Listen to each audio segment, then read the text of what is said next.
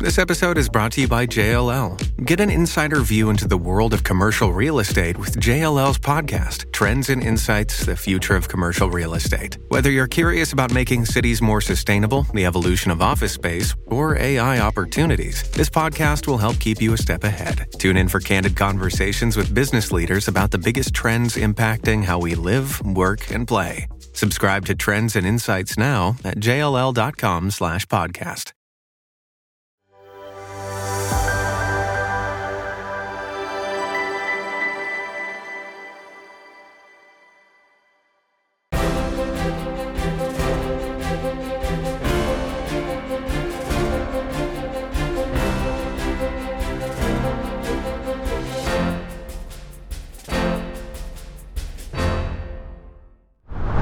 We begin tonight's battleground with a trigger warning. Those who care about the future of our country will find much of the discussion tonight disturbing. I'll be joined by Senator Jim Molan to discuss the unthinkable. What should Australia do to prepare for a war with China? The war we desperately hope won't happen. Molan's new book, Danger on Our Doorstep, should shake away any lingering complacency about the West's state of preparedness. Hello, I'm Nick Cater, Executive Director of the Menzies Research Centre and the presenter of Battleground, your Friday night viewing on ADH TV, the home of frank opinions, backed by the facts others prefer to ignore. First, three months into Anthony Albanese's term in office, we're learning once again what socialist planning looks like. It's a system that replaces the invisible hand of free markets with a dirty, fat, bureaucratic fist. It's run by a government that disdains the choices you and I make in the course of our everyday lives and presumes that it knows better than us the things that must be done. It is headed by leaders who think that communities and economies can be bent to their command as they implement their perfect solutions to problems, real or imaginary. Let me give you an example. Energy Minister Chris Bowen thinks that 98% of car owners are driving the wrong kind of car. He believes he can change our car driving habits by fiddling with taxes and giving instructions to manufacturers to sell more electric cars and sell them cheaply. It's just 8 years. In just 8 years, he says 9 out of 10 cars sold in Australia will be running on batteries, putting Australia on track to meet its 43% emissions reduction target, the target he insists we must meet, come rain, hail or shine. It's as if Labor's learnt nothing from their blunders last time they were in government. The plan to lift education standards by injecting tens of millions of extra dollars, tens of billions, I should say, in that plan that failed spectacularly. The grand scheme to halve the number of homeless Australians. That scheme too failed. The scheme to improve computer literacy by buying a 2007 model laptop for every child in school. The only people to benefit from these programs were the people who got to run them. And the few projects that did work, like the National Broadband Network, sort of, cost many times more and took far longer to build than they said. And far longer to build than if it had been left to the market, that's for sure. As it turns out, most of us, most of the time, manage quite nicely on a mobile broadband technology brought into our lives almost entirely by the free market. Kevin Rudd and Julia Gillard's half-baked policies should serve a warning, therefore, to Bowen and his colleagues as they launch into the biggest command and control program of them all. Yet Bowen imagines, against all experience, that governments can control all the moving parts in the market. And this is just the part of an even larger plan to change the climate of the planet, somehow, by manipulating just one of the many factors that drives the unfathomably complicated climate system. So let's step back a few hundred paces and consider the first part: how to persuade 9 out of 10 Australian car buyers to leave showrooms driving a vehicle that costs more, takes an age to fill up, and has a limited range and depreciates at a rate nobody yet knows. How will he persuade us that the various tasks we all want to carry out with our cars, from towing and camping, fishing to dropping the kids off at kindergarten, all of those tasks are best carried out with an electric vehicle? And then, how will the government ensure that there are sufficient charging stations, properly spaced to satisfy demand 24 hours a day? Because here's the kind of thing that happens if you don't. I've been waiting here the whole time. That guy took the car before. Leave the car a long time. Where did you park your car? I've been waiting right there. I came around after this one opened up. Fuck you. Yeah, I came and look at everybody. You're gonna give yourself a stroke. Calm down. Well, the shortage of chargers is creating chaos in the US, and there's no reason why it won't happen here. As the New York Times reports, electric vehicle owners are unplugging one another's cars, trading insults and creating black market and side deals to trade spots in corporate parking lots. Charger rage, range anxiety and humongous car loans are just some of the things that will happen when the government starts believing they can run economies better than the markets. It's what happened when they forget that innovation is almost always driven by entrepreneurs rather than bureaucrats. And innovation is what we desperately need when it comes to electric cars if we want to avoid shoving the kids, their bikes, their boogie boards into the back of a Nissan Leaf and stuffing them in with fast food for hours on some godforsaken servo on the Pacific Highway while you queue for an hour at the charger. How quickly we seem to have forgotten the lessons from the great post-war experiment in economic central planning. Most of one of the most industrialised economies in the world was divided into two.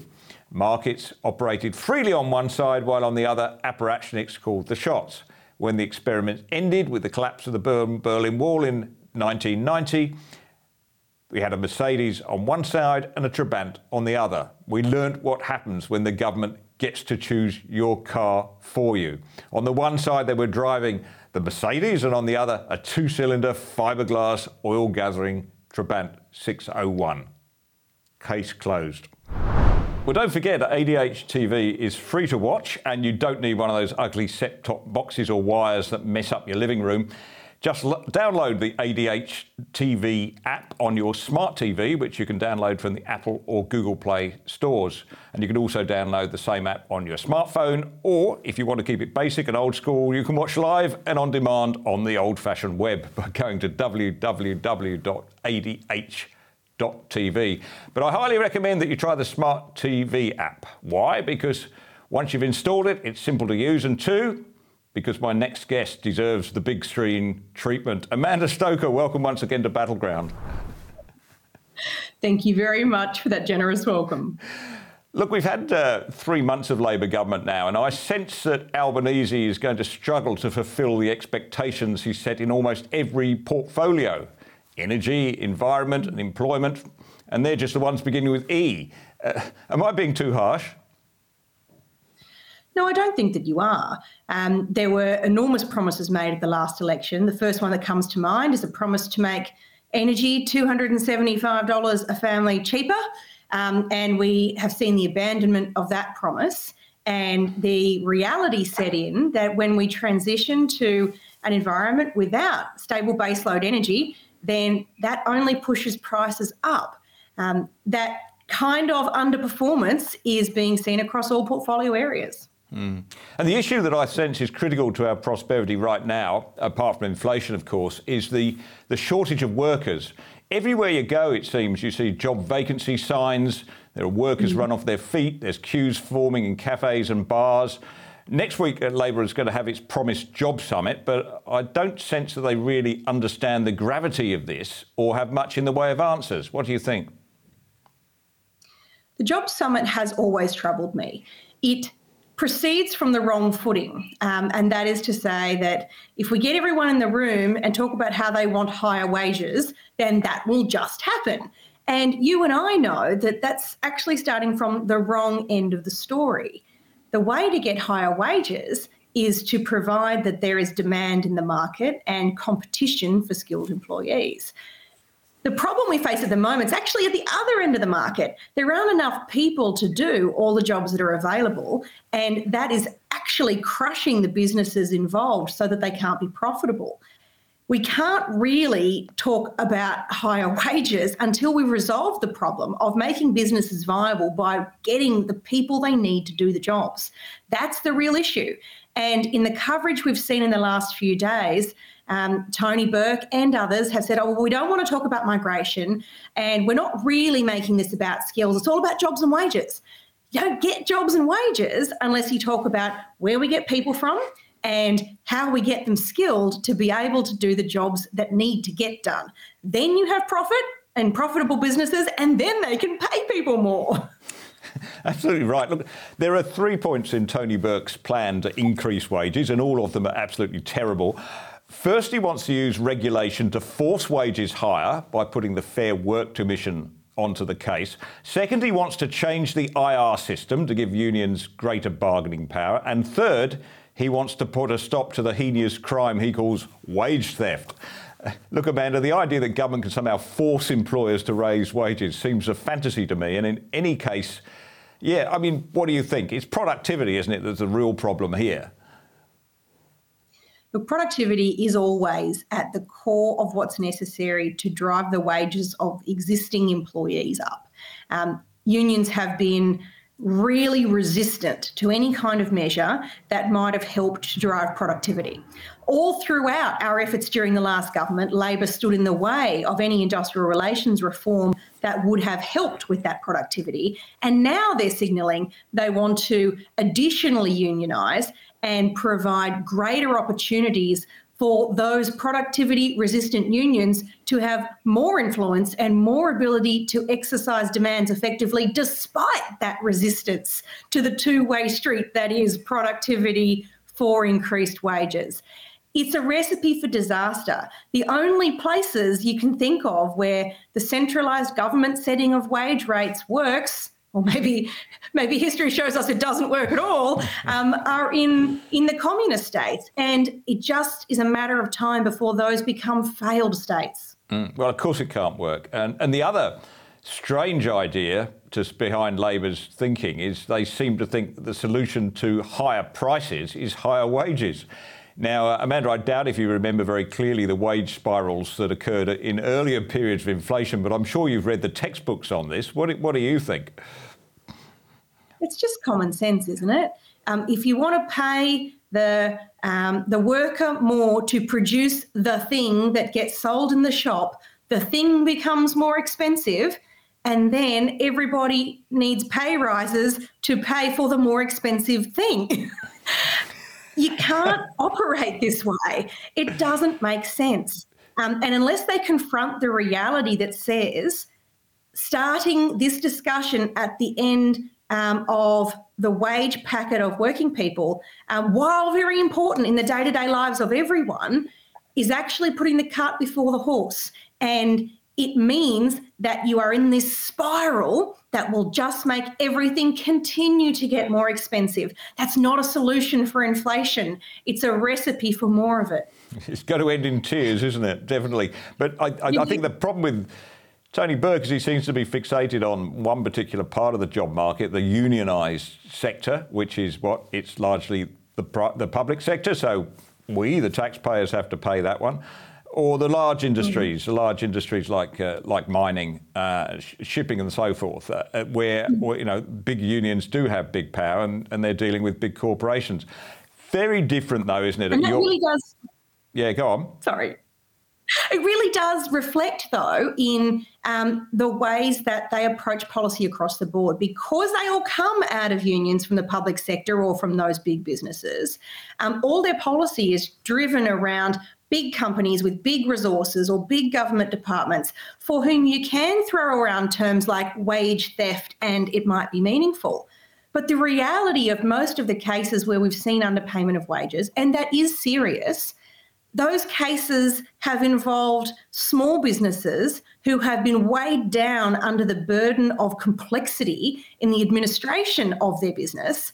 They've been trying to do the right thing and either got bad advice or ineffectively executed their attempt to honestly fulfil their obligations, and yet these people are being called criminals by those in Labor. You can't get on top of these economic problems unless you understand that small businesses really matter, that their contribution is huge, and you can't try and shut them all down just because they're not unionised. It's a very different picture, isn't it, if you're running a small business? I mean, take Bruce, for example, who runs the Larrikin Hotel up there in Bowen in Queensland. Hi, Bruce. I was up there recently. Lovely spot, lovely hotel. The Larrikin Hotel, let's just repeat that. Look, Bruce was telling me, the bar wasn't terribly full that night, and the reason was he can't find a chef. There's just not enough workers there. Now, if his quest to find that essential worker is going to be also hamstrung by the fact there's all sorts of extra wage pressures on him, plus all the extra paperwork they seem to want to throw at you, I mean, you might as well give the game away, right? I mean, it just seems to me that Labor needs to get a grasp pretty quickly of what it's like at that end of the economy.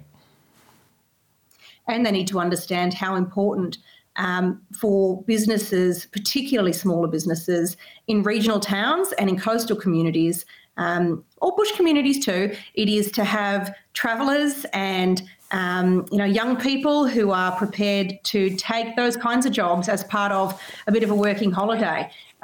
With the message that's been sent internationally through the COVID period about Australia being closed in something of a draconian nanny state, it's become very hard to get the person to work the bar in Birdsville as it has been to get somebody to wash the dishes in Bowen. Yeah, now, fortunately, there is some common sense, it seems, on the Labor side. I see that Competition Minister Andrew Leigh has a better grasp of the relationship between productivity and wages than some of his colleagues. In a speech this week, Leigh said, quote, slower productivity means slower real growth in wages and less buying power for households. That's it in a nutshell, right? It sure is. Somebody reshuffle the deck chairs in Labor to give that guy a chance to do his thing more than, say, Mr Burke and Mr Bowen and Mr Albanese. And Leigh also made some prescient observations about business startups, which traditionally have been a real driver for productivity in this country because they increase competition and they also tend to introduce innovation. They tend to find smarter ways to do things. But as Leigh points out, the rate of growth in new businesses is slowing. And as a Liberal, Amanda, I'm sure like me, a Liberal who believes in encouraging people to be enterprising, to take a risk, to have a go, because that's what drives prosperity, it's something we must be worried about, I would think. It is something to worry about, and it's interesting that those numbers have quite rapidly changed in recent times. We had seen, even through that COVID period, some pretty impressive numbers, particularly around people starting businesses from home and women in that mumpreneur space. So it really is important that we keep driving opportunity for people to back themselves in entrepreneurship and in self-employment and in small business. It's where so many people cut their teeth, and it's where all of the innovations that become big businesses start. And we really need to do everything we can in a policy sense to back them in. Yeah, I like that word, mumpreneur. I guess I see you as a mumpreneur now, Amanda. Let's talk about that particular group. I think it's clear that the way the coalition performed when it came particularly to younger women, which wasn't terribly flash, right? You'd know that. Clearly we have to connect with these people, and that seems to me the kind of policy area in which we can connect with them to encourage and find ways in which they can become, engaged and entrepreneurial and do all those things. Is that something we need to look at? Look, I think young women and women who are parents, they all have the same sorts of aspirations as the rest of us. They want to pursue things that interest them. They want to build something that's lasting. They want to provide for their families, and they want to be able to enjoy the fruit of that effort. And all of those things can be achieved through business. And it's really empowering, I think, and demonstrative of our faith in the talents of women if we're prepared to say, we know you can do this, and we also know that you're more able to live the kind of life many of you want to have that's got more balance with family and the like if you can start your own gig and often do it from home. Being able to provide that support is, I think, a great way of showing that we understand the many and varied kinds of lives that Australians lead, including that is often a challenge for people who are parents. It's true for blokes too, but it's particularly an issue for women. Good thoughts there, Amanda. Thank you for joining me once again, and let's catch up again next week. Thanks, Nick. That was former Senator Amanda Stoker, who's now a distinguished fellow at the Menzies Research Centre. Australia's approach to dealing with the People's Republic of China can be summed up in an 8-word aphorism. Hope for the best, prepare for the worst. We've become pretty good at hoping, the hoping part, since the normalisation of relations under Gough Whitlam in December 1972. But we've done precious little preparing, it seems, as we grew rich off the back of China's economic expansion and convinced ourselves against the evidence that the Chinese Communist Party would come good one day. Last year, I took a call from Senator Jim Molan asking for my feedback on an extended essay he had written with a disturbing message. Before he went into politics, Molan was among the most highly experienced, highly regarded military commanders in the country. His essay had been written in the hope of alerting Australians to the rising danger of Chinese aggression and the nation's poor state of preparedness. The power of Jim Molan's narrative was not just in the words, but in his authority, the authority he earned during his 40 years as a soldier, including a year as Chief of Operations for coalition forces in Iraq. The thoughts that were forming in that essay have now been published as a book, Danger on Our Doorstep. Could Australia go to war with China? Tony Abbott says this book should be compulsory reading for everyone concerned for our country's future. I go further. I say that Danger on Our Doorstep should be compulsory reading for everyone, because if you're not concerned with our country's future, you should be. Senator Molan joins me now from Country, New South Wales. Jim, welcome to this particular battleground. First, can I draw from your combat experience and ask for your assessment of the latest live fire exercises by the People's Liberation Army, which occurred within the exclusive economic zones of both Taiwan and Japan? Are Chinese Communist leaders trying to tell us something? And if so, what is it? Nick, good afternoon. And it's great to be here on your battleground. It's our battleground, and you're quite right. It's everyone's battleground because it takes a nation to defend a nation.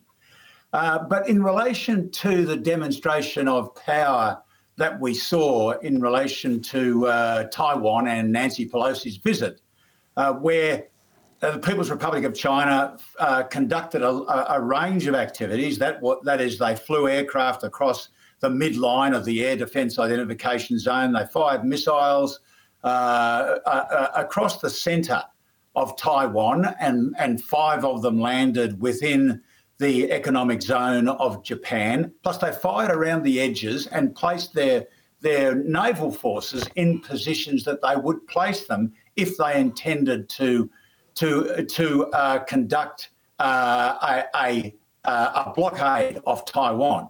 As to what their aim was, I think that they were just making noise.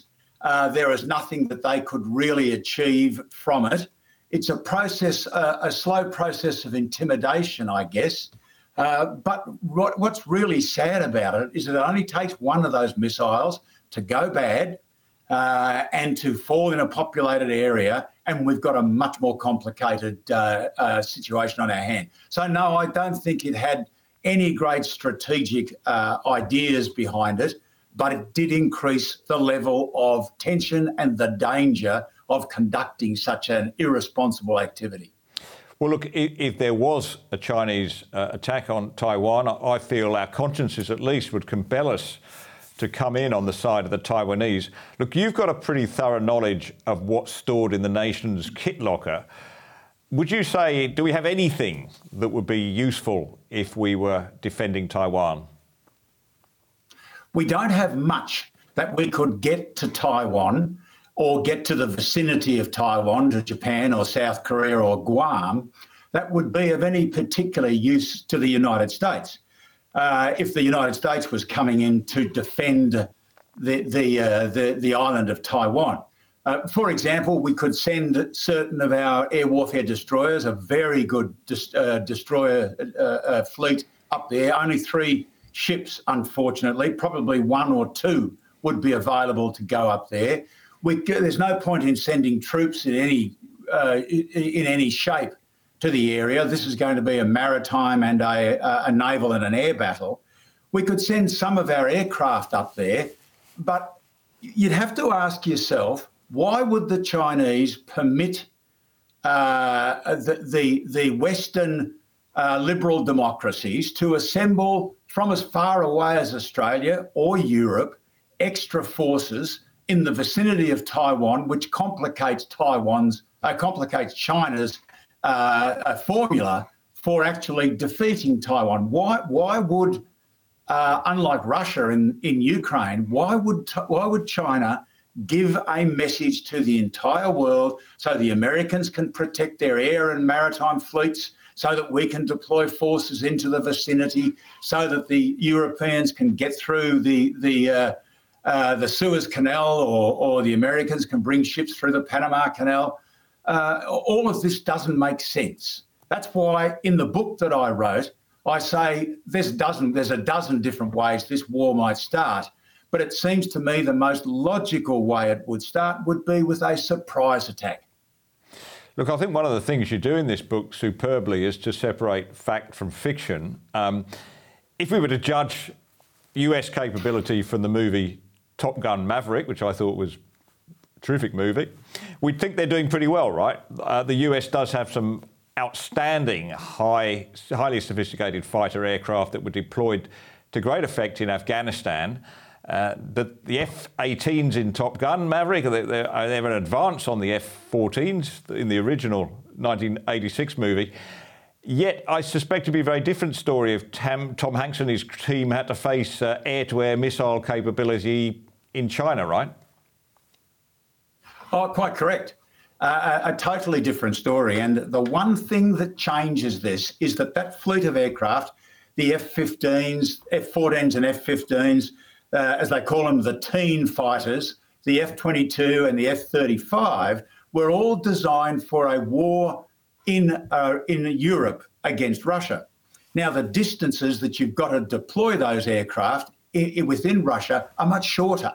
The Pacific Island is still an enormous area. And when you look at it, if in order to protect these fighter jets from a missile attack, you held them back maybe in Hawaii or on the west coast of the United States, in some ways out of range of most of the missiles that China has, then to redeploy them into the area, you've got to use tanker after tanker after tanker after tanker, not just one tanker, but many tankers. The distances are quite astounding. So what becomes the prize area? What does become the prize target? Are the tanker aircraft, the hundreds of tanker aircraft that America must maintain and must protect, plus, of course, the bases from which they attack. So not only do you deploy those forces from Europe or from other parts of Asia or from Australia or from Hawaii or from the west coast of the United States,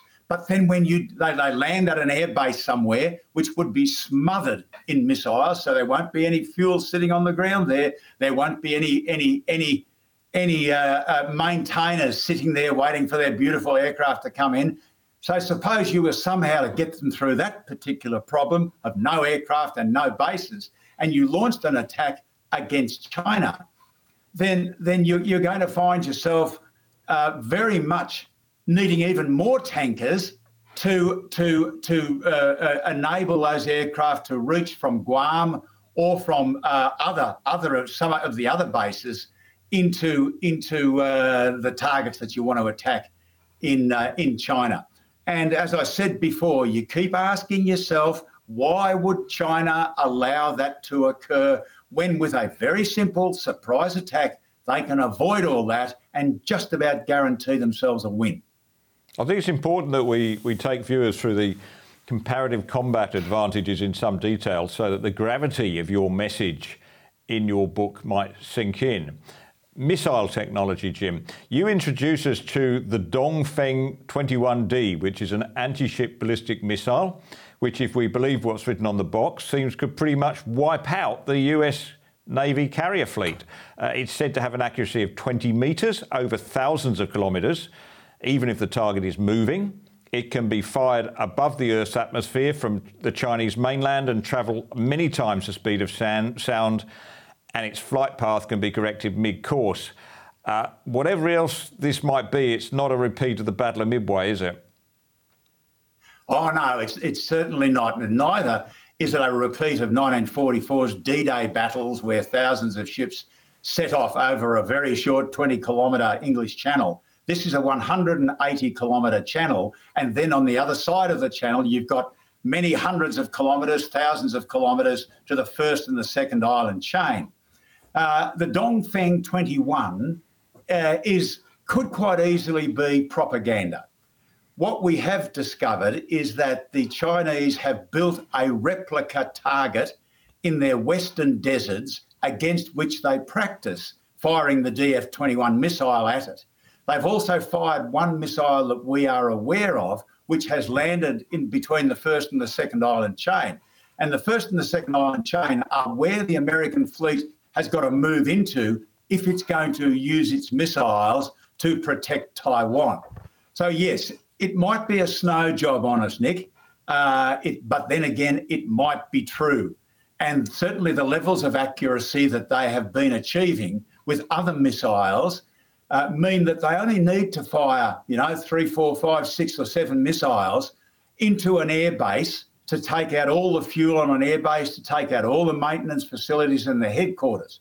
A lot of the accuracy of their missile force is due to the fact that they can achieve a mid-course correction because they have not just the ability to assess where that aircraft carrier is it turning left, is it turning right, how far was it 10 seconds ago from the position that it's moved in that last 10 seconds, and then pass that information down to the DF-21 missile in flight.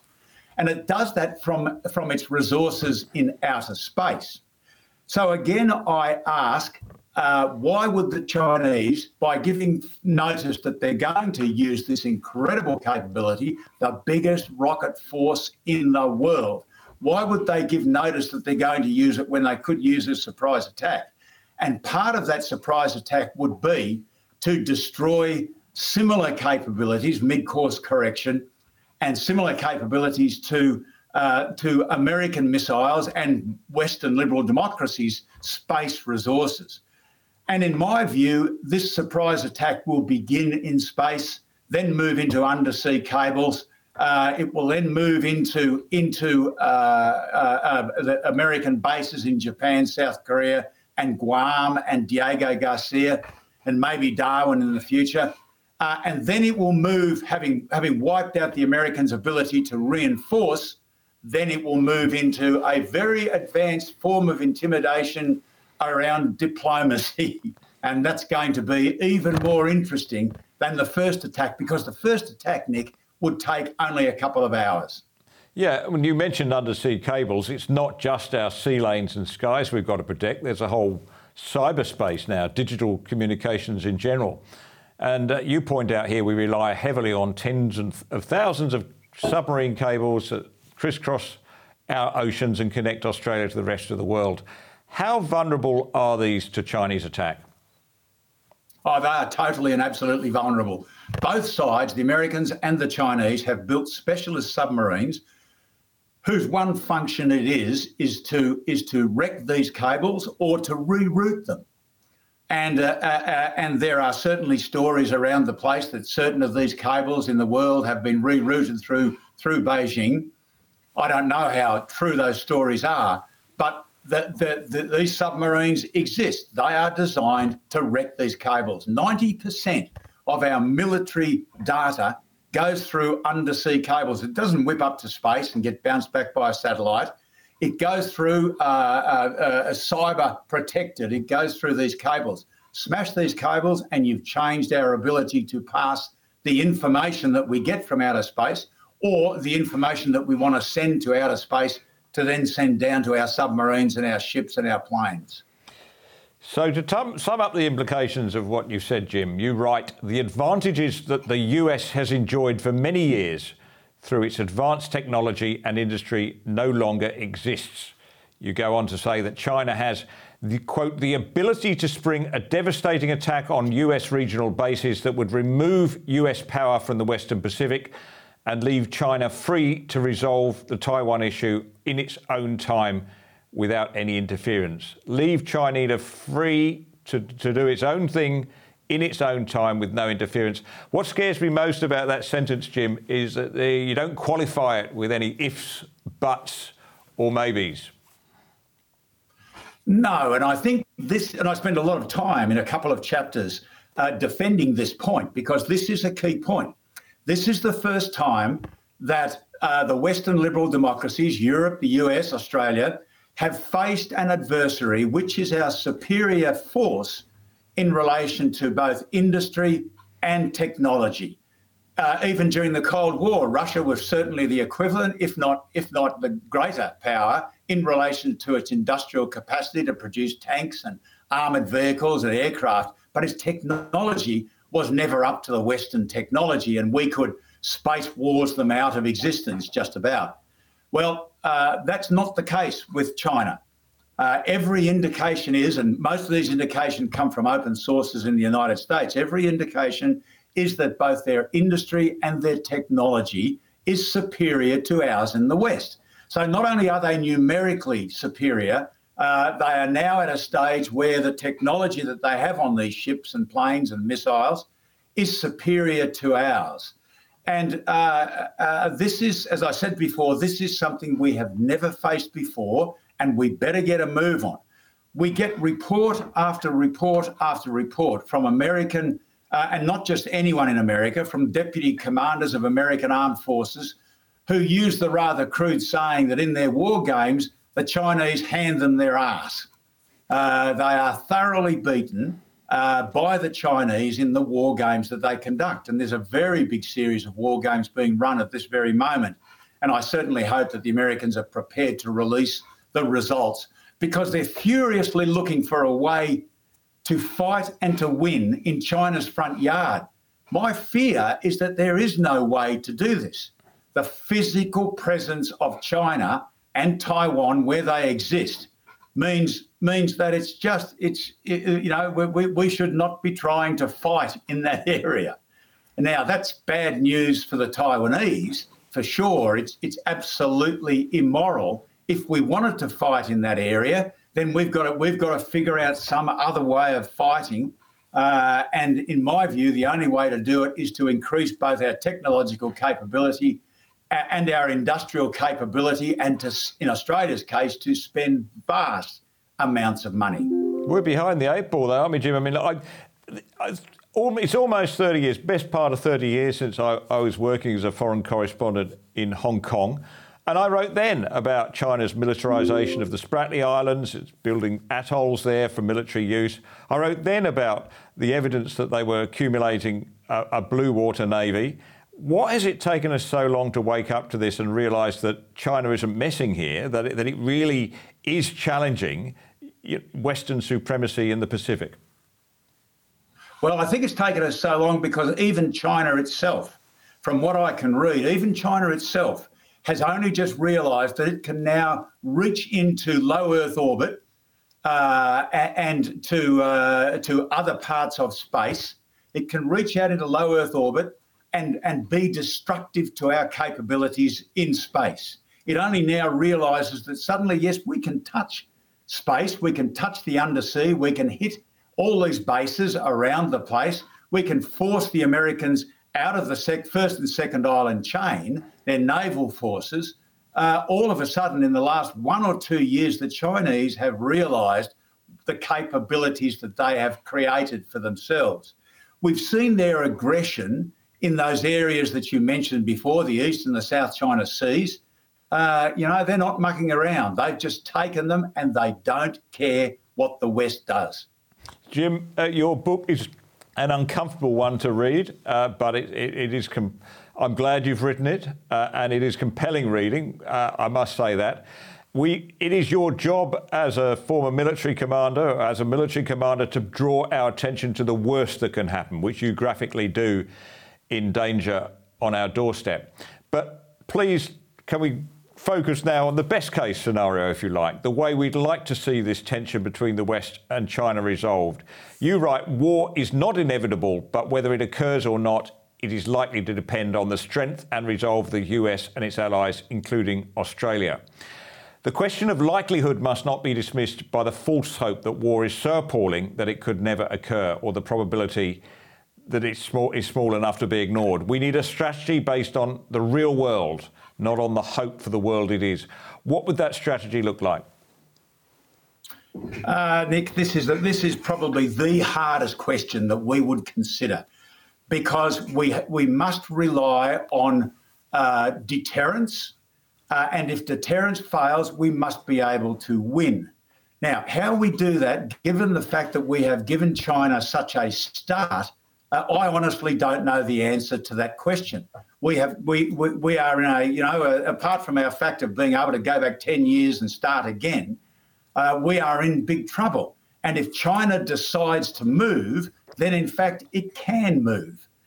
So I don't have an answer to that question.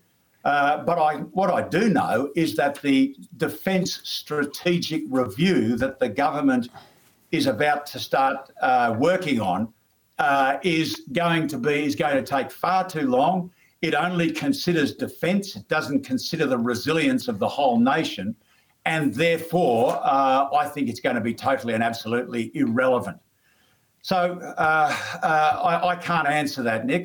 Maybe there's another book in that somewhere. I may have to have another look at that issue.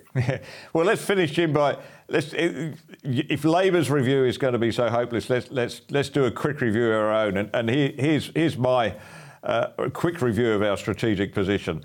The ANZUS agreement, which we've relied on, and the assumption that the US will be able to come to our aid faced with hostility in our region, is something that has changed. We need to avoid complacency over that. The US doesn't necessarily even have the capability to help us, let alone the will. So we need to move much more towards a strategy, and you write about this in your book, a strategy closer to that of Israel. What would that strategy look like? That strategy would look like the expenditure of probably 6 to 8% of GDP, to start spending very, very fast, not entice ourselves about trying to build ships. If we want missiles, let's not build ships to get 48 missiles rather than 35 missiles. Let's buy missiles by the dozen and stick them where they're supposed to be. Let's get out there and defend ourselves and give ourselves at the same time, give ourselves the ability to reach out and to hurt an enemy. That's in the first instance. That's the first thing we should do. We should not stop the things that coalition government started to do. We need also to start building a reserve military, because reserve Army, Navy and Air Force, at some stage we are going to need that. And of course, we've got to build resilience within the country. But Nick, the first thing we should do, and I'll have to make this the last point, the first thing we must do is to conduct a comprehensive analysis of the overall national strategy as to how we might do this. Everyone will have their one thing that they can do, and that's a waste of time. We need to start with the overall strategy and then start building on that strategy as we can afford the money to build on that strategy. Jim, let's just put your book on the screen again. Danger on Our Doorstep. It's published by HarperCollins, available in all good bookstores or online. Very important book, in my view. Thank you for writing it, and thank you for your presence in the Senate. Good to see you in good health again, Jim, and we'll talk to you again soon on this vital question to our nation's future. Nick, thank you very much, and it's quite right. We should read this book widely and get rid of the complacency that we all have. Nick, thank you very much, and I thank the Menzies Research Centre. Thank you, Jim. Well, diversity and inclusion, they're our thing at ADH TV. Diversity of opinion, we love to hear from you, whatever your views, and we'll try and include your emails on the show. Just shoot me an email at nickcater@adh.tv, nickcater@adh.tv. First, we hear from Monica. It's time to move on from the endless hounding of Morrison. We are facing an energy and economic crisis in Australia that requires good government, not ad nauseum witch hunts. Raymond says, farms covered in windmills look absolutely alarming, ugly and ominous. The Greens and Labor were once hugging trees, but now they're hugging windmills. Unfortunately for us, these renewables are not going to cut it. Well said. Raymond, perhaps we should start building some renewable plants in places like the eastern suburbs of Sydney, Teal territory. See if they like that. Ellen says, as an ordinary New Zealand citizen, I'm so proud of the progress we've made in my lifetime addressing racism, sexism, environment degradation, global warming, health, poverty, taxes, and education. For those not happy, please leave and leave the rest of us to enjoy this beautiful country. I suppose that must be an answer to Oliver Hartwich, who I interviewed recently. Ellen, thank you very much for that comment. Tony says, it's ironic that taxpayers are forced to support all these vocal minority groups that inevitably have the common goal of destroying our society. Beware the unrelenting march of the left. They aim to conquer by spreading division. And Michael writes, a COVID Royal Commission would be like the politicians responsible for putting themselves and the health service advice they relied on in the dock to justify the draconian emergency responses they ruthlessly implemented. They are never going to do that, or at least not while the actual people who did it are still in office. I'm afraid that's probably correct. Well, if you've got any comments to share with us, good, bad or indifference, please shoot me an email at nickcater@adh.tv. Just time to thank my producer, Amy Teakle, and all the crew here at ADH TV. And thank you for watching. See you all again next week.